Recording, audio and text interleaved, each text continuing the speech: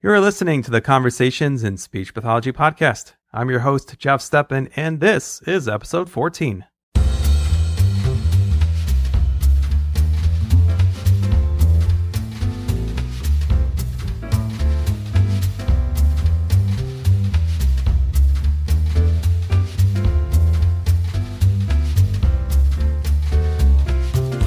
Hello, everyone. Welcome back to another edition of the Conversations in Speech Pathology podcast. Today on the show, we're going to be talking about DonorsChoose.org. Now, how many of you have heard about that? That many? Okay, that's pretty good. Donors Choose. I knew about this organization for a while. It's sort of one of those things where I've heard of the website. I sort of knew what they did, but never investigated it myself. Well, I'm going to be talking to just a great guest today. His name is Tom Schull. Tom, in the Boston area, comes to me via Dr. Greg Raloff, who you'll remember from the 8th episode. And so again, another shout out to Dr. Greg Raloff. Thank you for this one. Tom is a speech pathologist who has become a kind of a point person in the Northeast, and if not the country, as far as a speech pathologist who is successfully getting projects funded at DonorsChoose.org. Donors Choose is a crowdfunding site for the education field. So if you're a teacher or related service personnel working in the school districts, and this is only in the United States, by the way, Donors Choose is a great place to go if you are low on resources. If your funding has been cut, if you want to buy a new curriculum, if you're looking to fund a field trip, if you want to fund an iPad, and you can come up with a good reason for it and a compelling story, you would put this on Donors Choose, and folks from all over the country, they look at every single day. They look at different projects that are being funded or not funded. They can choose to donate as little as $1 to you. And hopefully you'll get your project funded. And Tom has become very successful. He's funded over $15,000 worth of projects of varying amounts. And you'll hear all about how he does it on today's episode. Tom's even developed a webinar on using DonorsChoose.org. And so I'm really excited. I think this is a really good episode. And I think for you SLPs working in the schools, this is something you should definitely be checking out. It's almost like Tom says this in the episode. You'd almost be crazy not to, given what's out there. Unless, of course, you come from a district that has just a lot of money and says no to you just about, never. So anyway, we also talk about cued speech. Tom spent much of his career in the world of cued speech. We'll talk about what cued speech is and why Tom's found it so beneficial for his clients over the years. And of course, we begin our conversation talking about Tom's background working in Hollywood. And just going to jump right in there. Thanks for listening. I think I did back when Dr. Greg Raloff gave me your name in the first place. And the first time I looked you up, I saw your webpage and I think your LinkedIn profile. But then I came across a couple things that were kind of interesting today. One is it was some other page. I should have the site with me. Why does that make me nervous? No. It's kind of cool. I didn't know that you used to work in the industry in LA. I did. Yeah. I worked in TV and movies for a while. Yeah, then that's really cool. I mean, I'm sure it's a great conversation starter at any cocktail party. People always want to hear about what it's like to work in the industry. They want dirt, right?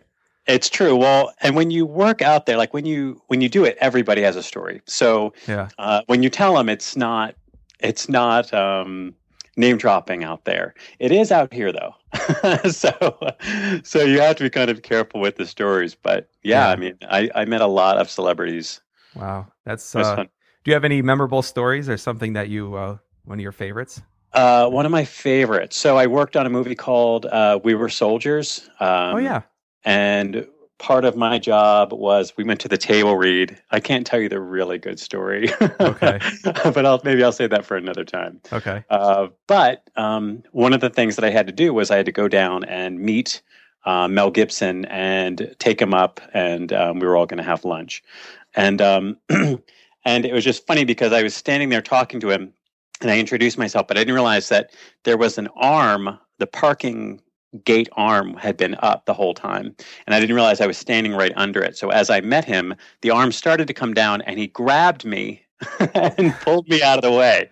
And I was like, all right, Mel Gibson just saved my life. He saved your life. Or at least saved you from a hospital ER visit, right? Exactly.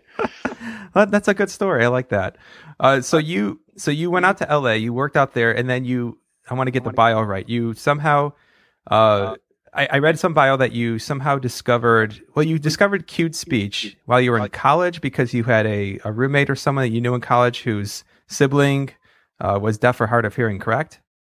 Yeah, that's right. So I have one of my best friends is Susie McGlone. She's kind of her family was really well known in cute speech, and she started telling me that she had a deaf sister. And so I asked, all the usual questions like, so you must use sign language, you must use this and that.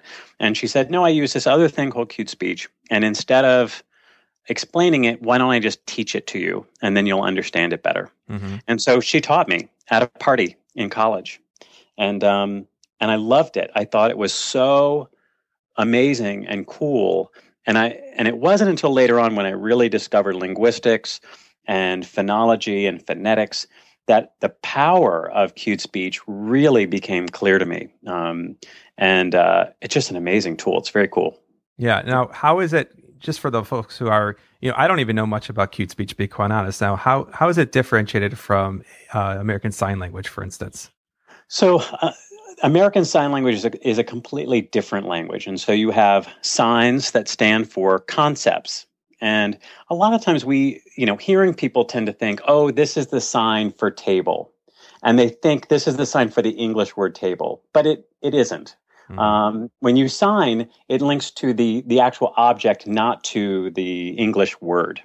And so someone could grow up using ASL and not know any English at all. Mm-hmm.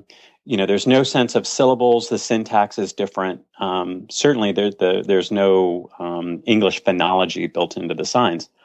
And then there were some attempts to try to make signing more English-like, and those didn't work out so well for us. People thought, oh, what if we take the signs and make them more Englishy and add a initialized sign and put it in English word order? And we found that didn't show English, and it also didn't show ASL. So it was sort of like, neither one. Mm-hmm. So the children got no language at all. They just got this invented sign system, and that wasn't very good. Okay. But ASL is a great language. You can convey anything. It's a great language. It's a beautiful language. The only problem is that if you want to learn English and you want literacy, we know that literacy is based on a foundation of the oral language that you've acquired over time. So when you go to learn to read, you already have a ton of words, world knowledge, and all that other stuff that you sort of bring to bear on reading. So this guy came up, So this guy came up with cute speech, and he kind of figured out, so if you need access to the phonemes or the building blocks of language, but you can't hear, then lip reading isn't enough. Mm. So you have something like b, and p are three building blocks of English. We use those to make different words. So you can say bin or pin, bomb, mop. You can rearrange them in different ways and make words. But if you lip read, they're going to look the same because it's just compression of your lips. Right. So the distinguishing features were lost, and he reintroduced distinguishing features with the hand. So you move your hand around your face, and you actually reintroduce new distinguishing features. And so English phonology becomes 100% clear. It's just visually distinct. So it makes English a visual language for deaf people. Now, as I envision cute speech, I sort of envision almost like someone doing almost prompt type therapy on themselves. You know where I'm coming from here? Right. So it's like, you think like touch cues or like visual phonics and those kinds of things. Well, it's interesting because there are groups that, thought, okay, well, I'm going to do visual phonics, and that's going to help kids with reading, and cute speech is about helping kids with speech. And that's not what we found. So the issue with visual phonics is that it's really hard to do whole long words in visual phonics. And you certainly wouldn't do visual phonics for sentences, right? Mm-hmm. Right, yeah. But cute speech is designed so that you do consonants with your hand shape. So consonant phonemes with your hand shape. And where you touch is the following vowel, so that you can do syllables with a single touch. Oh. And it's really cool. And then what that means is you can cue in real time. So you have conversations. So people just have casual conversations and cued speech through cued speech. So it's a very efficient way. Oh, very. And kids just acquire the language passively, which we didn't think. I mean, who would have thought that could even happen? That you could just cue at a deaf child and they would just acquire English passively. Right. So now, what is the prevalence of cued speech in the deaf community? How widespread is it right now? Well, so deafness is a tiny group. And then you take that tiny group and then you divide them up into all the different subgroups, which would be, you could do it linguistically, and it would be, you've got ASL users, you've got oral lip readers, you've got cochlear implant users who are told not to use anything. And so it's a tiny fraction. So cued speech is a small group. Yeah. And I would take it that perhaps using cued speech in combination with a cochlear implant might lead to some pretty good gains. Exactly. I mean, they're actually perfect together because the information that you get through the implant will actually map 1-to-1 with what you see visually and unambiguously. So you could cue and listen, and then you could also therapeutically fade cues, bring cues back, and that would really help with the processing of the auditory information as it comes in. Now, I would also guess that for a parent of a deaf child, that cued speech might be easier to learn than ASL.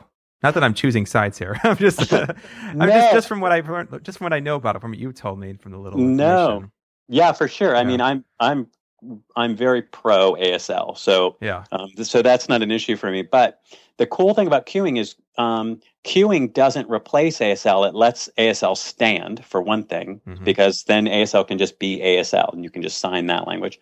But then cueing is what you want to use for a spoken language. So for a hearing parent who already knows a language, learning to cue means you're just learning the modality. Right. So you know the syntax, you know all the vocabulary, you have all the grammar that's in your head, and you just need to cue it. So it's different than language learning, where you have to learn the modality and all the language rules. Right. And for a parent, you have to model the language. I mean, if someone said, "Oh, here's your new child, Tom, and why don't you do Icelandic?" Yeah. I mean, how are you going to model from scratch, right? Which a lot of parents have to do. Yeah, that's very interesting stuff. So you've been doing, so you got the cued speech bug. I know you did that for a number of years, and then you went back and got a degree in speech pathology, correct? That's right. Okay, and now you still do cued speech, right? Right. And in addition to that, you're working as an SLP both in the schools and a private practice. Right. You're a busy guy. Right. You also do accent modification. I do. I do. I love it. Now, I would think that the cued speech background really, can really help, especially because you're so tied into the visual medium. You have a good appreciation of, phonetics, and you probably very easily picked up on issues that some of your clients were having very early on. Yeah, it was something that I had thought about for a while of starting this private practice. And I talked to Greg Loff about it, and he's always been a really great supporter and encouraging to me. And I was nervous. I was really scared because we don't really get training in this per se. You get training in phonetics and all these disorders, but, we always sort of learn that accents are a difference. So you sort of leave them alone, and we don't really learn how to tackle them. Right.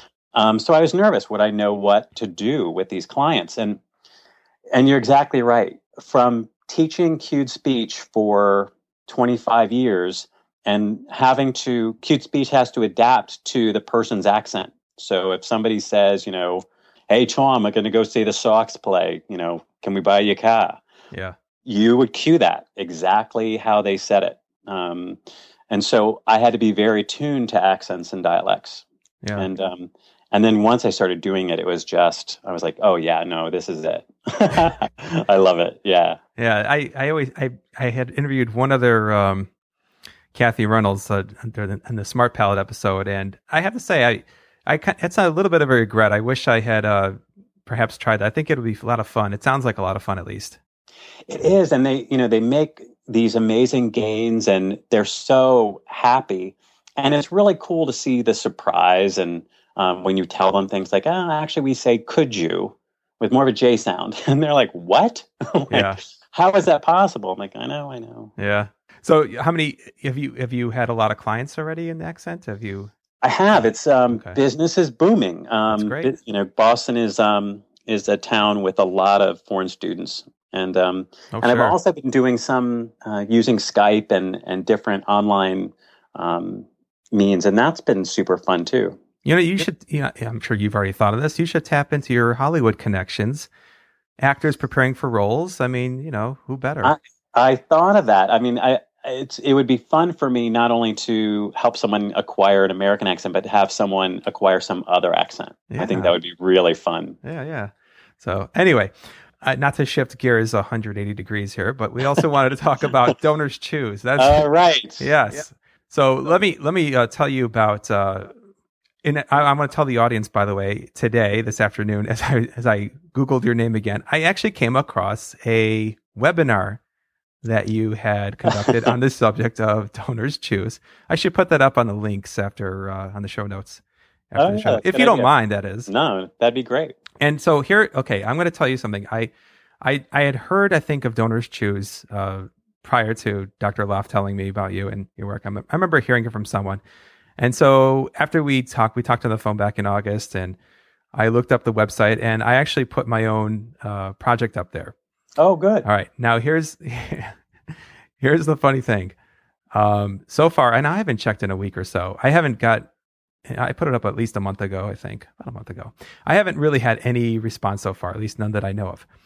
And so here's the first thing that I was thinking. I'm like, oh, I get it. What you have to do, I'll bet this is one of those things where the way Tom got his projects funded, he probably went to his, sent the links over on Facebook, asked all of his family and friends, and he probably has a huge network of people, and that's how he got funded. And then I'm looking at your webinar. I didn't see the whole thing. I just sort of went through different sections. And one of the things that one of your PowerPoint, I don't know if it was a PowerPoint, one of your slides essentially said, you don't have to do that. In fact, most of my projects aren't funded that way either. And you had another slide basically saying that 70% of all donations coming in, or 70% of all projects on Donors Choose are actually funded. So did I get that right? Yeah, you're exactly right. So I can give you some tips and some strategies. When someone first mentioned Donors Choose to me, I just thought it seemed kind of far-fetched. It's like, okay, well, one more thing to do, and it may or may not pan out. It's like when you work in a public school, like resources are scarce. You may not even have a place to go. It's like, what other professional in a school is like doing their job in a hallway? I mean, it's absurd, right? Yeah. So the idea to me of trying one more thing that may or may not pan out, I wasn't so sure, but it has been one of the most important things that I've done for my practice in the public schools. Yeah. Now you've raised over $13,000. Is that right? I'm up to about 15 now. And that's how many different projects, by the way? 20, 25 or so. Okay. So do they range in price or funding wildly? I mean, if you ask for like $100 here, $1,000 there, or is there?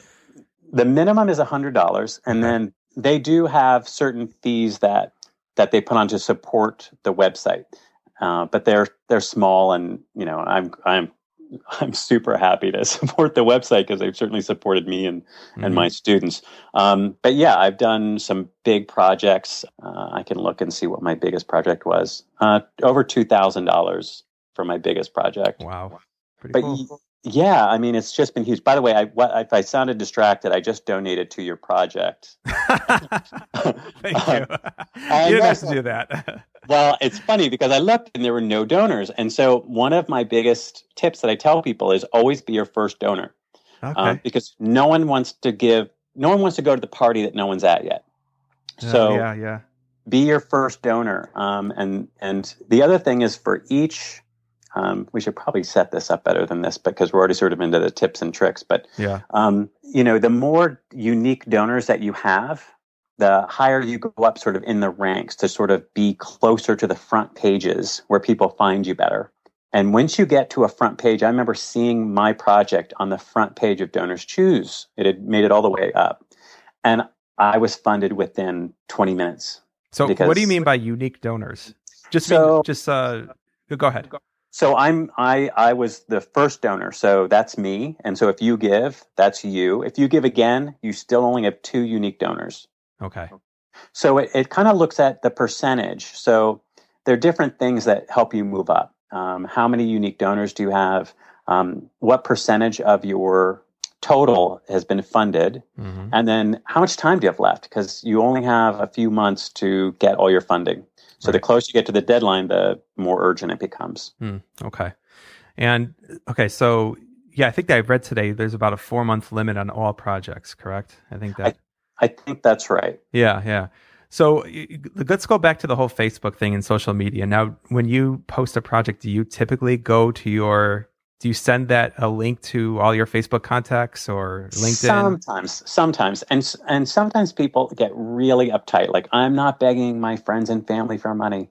And I tell them, well, then don't. I mean, don't beg them for money. But what I have found is if I just put it up and say, this is here. I don't go for anyone in particular. I just say, this is out there.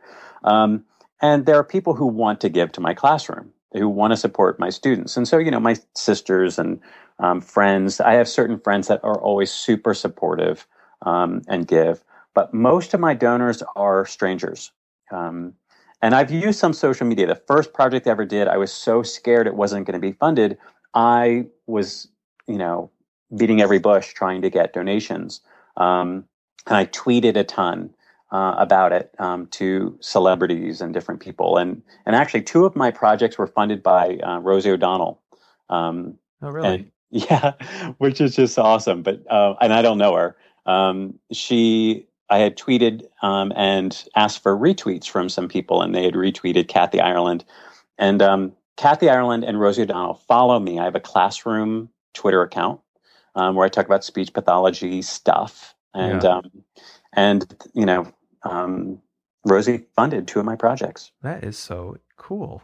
Super cool. I was a fan before. I'm a huge fan now. She's pretty awesome. Yeah, no, that's wonderful. So what other, so let's look at my project. So what other tips? I'm squeamish.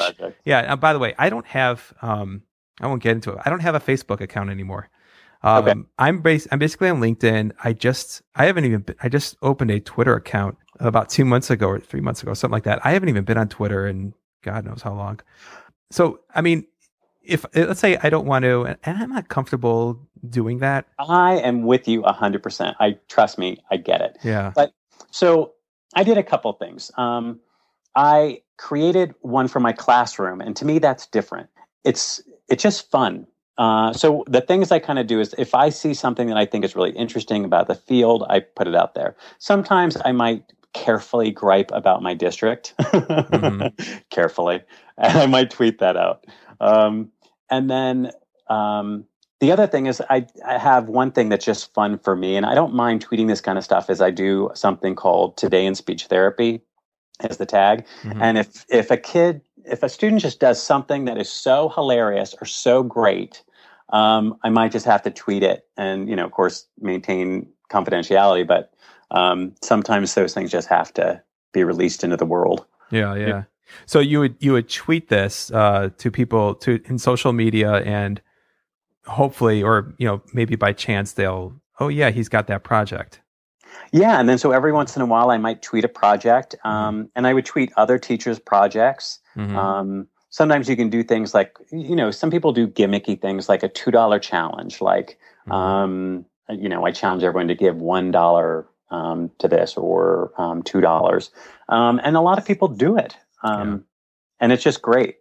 So I also imagine that your copywriting skills are important, how you sell the idea and, making it interesting and using a good photo caption of your students, right? Oh, for sure. Yeah. You want to have really great visuals, and you want to really, the thing is, most of us are super passionate about what we do. And we really, I mean, I don't know. I mean, how can your heart not be into this when you are affecting someone's ability to communicate? Mm-hmm.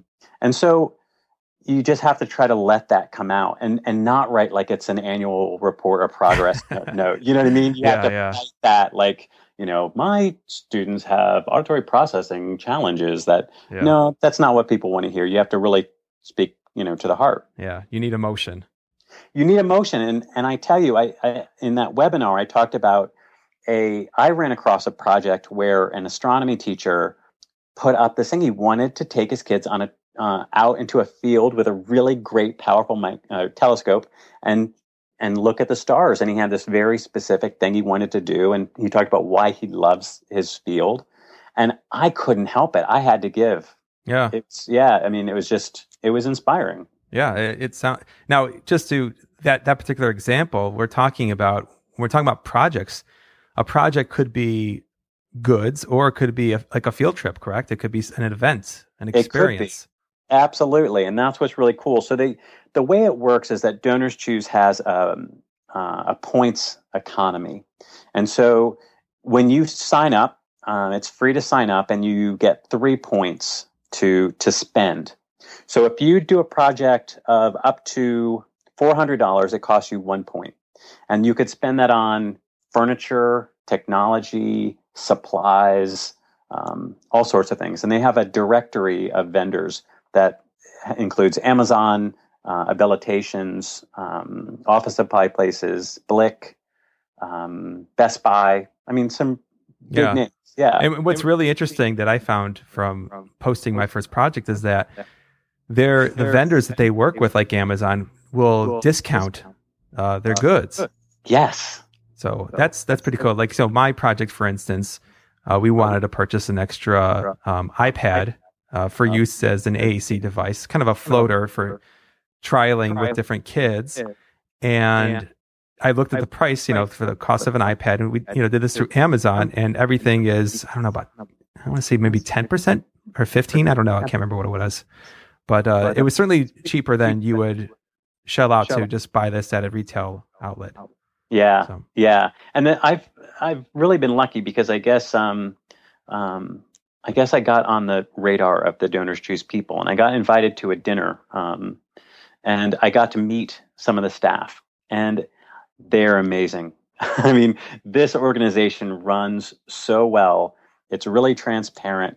They show you what they're doing, and they really make sure that they work with vendors. They do a lot of match offers so that if you get someone to donate money and they put in a certain code, it will double their donation. So that's pretty stellar. Yeah, it's such a great idea. Now, do you have an idea how many SLPs use Donors Choose? I mean, do you know a lot of other SLPs personally? So I have been in Boston. I am now being referred to as the guru, and I am spreading the word. But I do a lot of professional development now for our speech pathologists on this subject, because I don't know why you wouldn't do it. I mean, we all need something. You should write an article for the ASHA Leader. Oh, that's a really good idea. I think it'll make a great topic. I spoke to, I don't know if it was the editor, someone, the last ASHA convention last year in November 2013. I remember speaking to someone in charge of the ASHA Leader about ideas, and she said that they're always looking for new writers, and I believe you can go on the website and there's guidelines for how to submit. So I think that'd be a great article for them.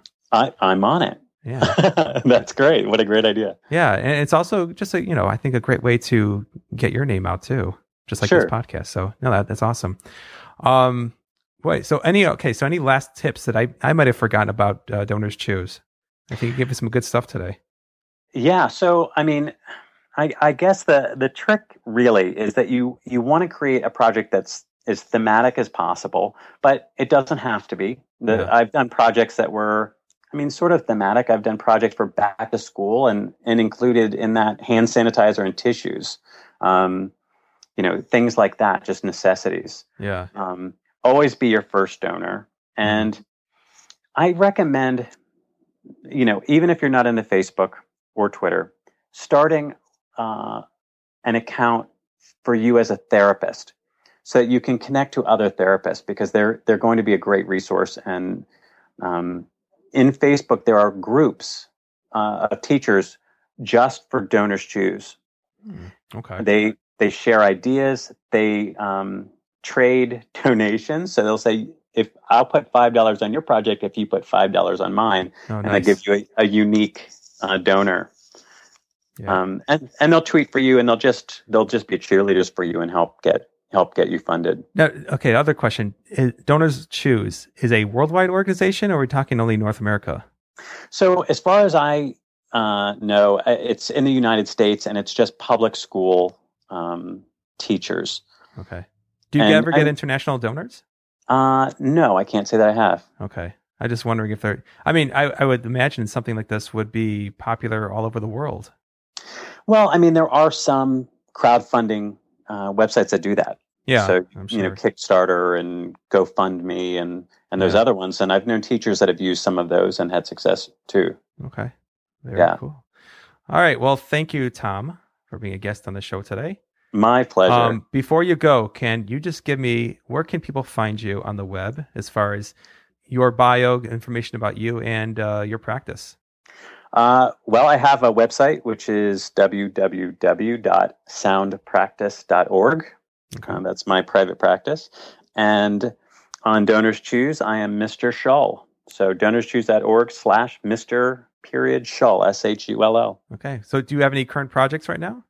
I do. Thank you for asking. I do. I have a couple projects that involve bringing in reading and literacy into speech therapy sessions, which I'm just super excited about. Okay. Well, I'll have to check those out. Awesome. All right. Well, thanks again so much. And perhaps we can have you on back another time, talk about accent modification some more. That would be great. I'd love it. All right. Thanks a lot. Thank you. All right. Well, that's it for today's episode. I want to thank my guest, Tom Shull, for taking the time out of his busy schedule to talk about Cued Speech, Donors Choose, and Mel Gibson. You can go to the website at conversationsinspeech.com to look at the show notes, links, and all that other wonderful stuff, and my occasional blog spots included. You can email me at jeff@conversationsinspeech.com, or you can try to go ahead and leave a comment right on the show page, and I will hopefully do my best to moderate that. Thank you so much for listening, and I will see you guys soon.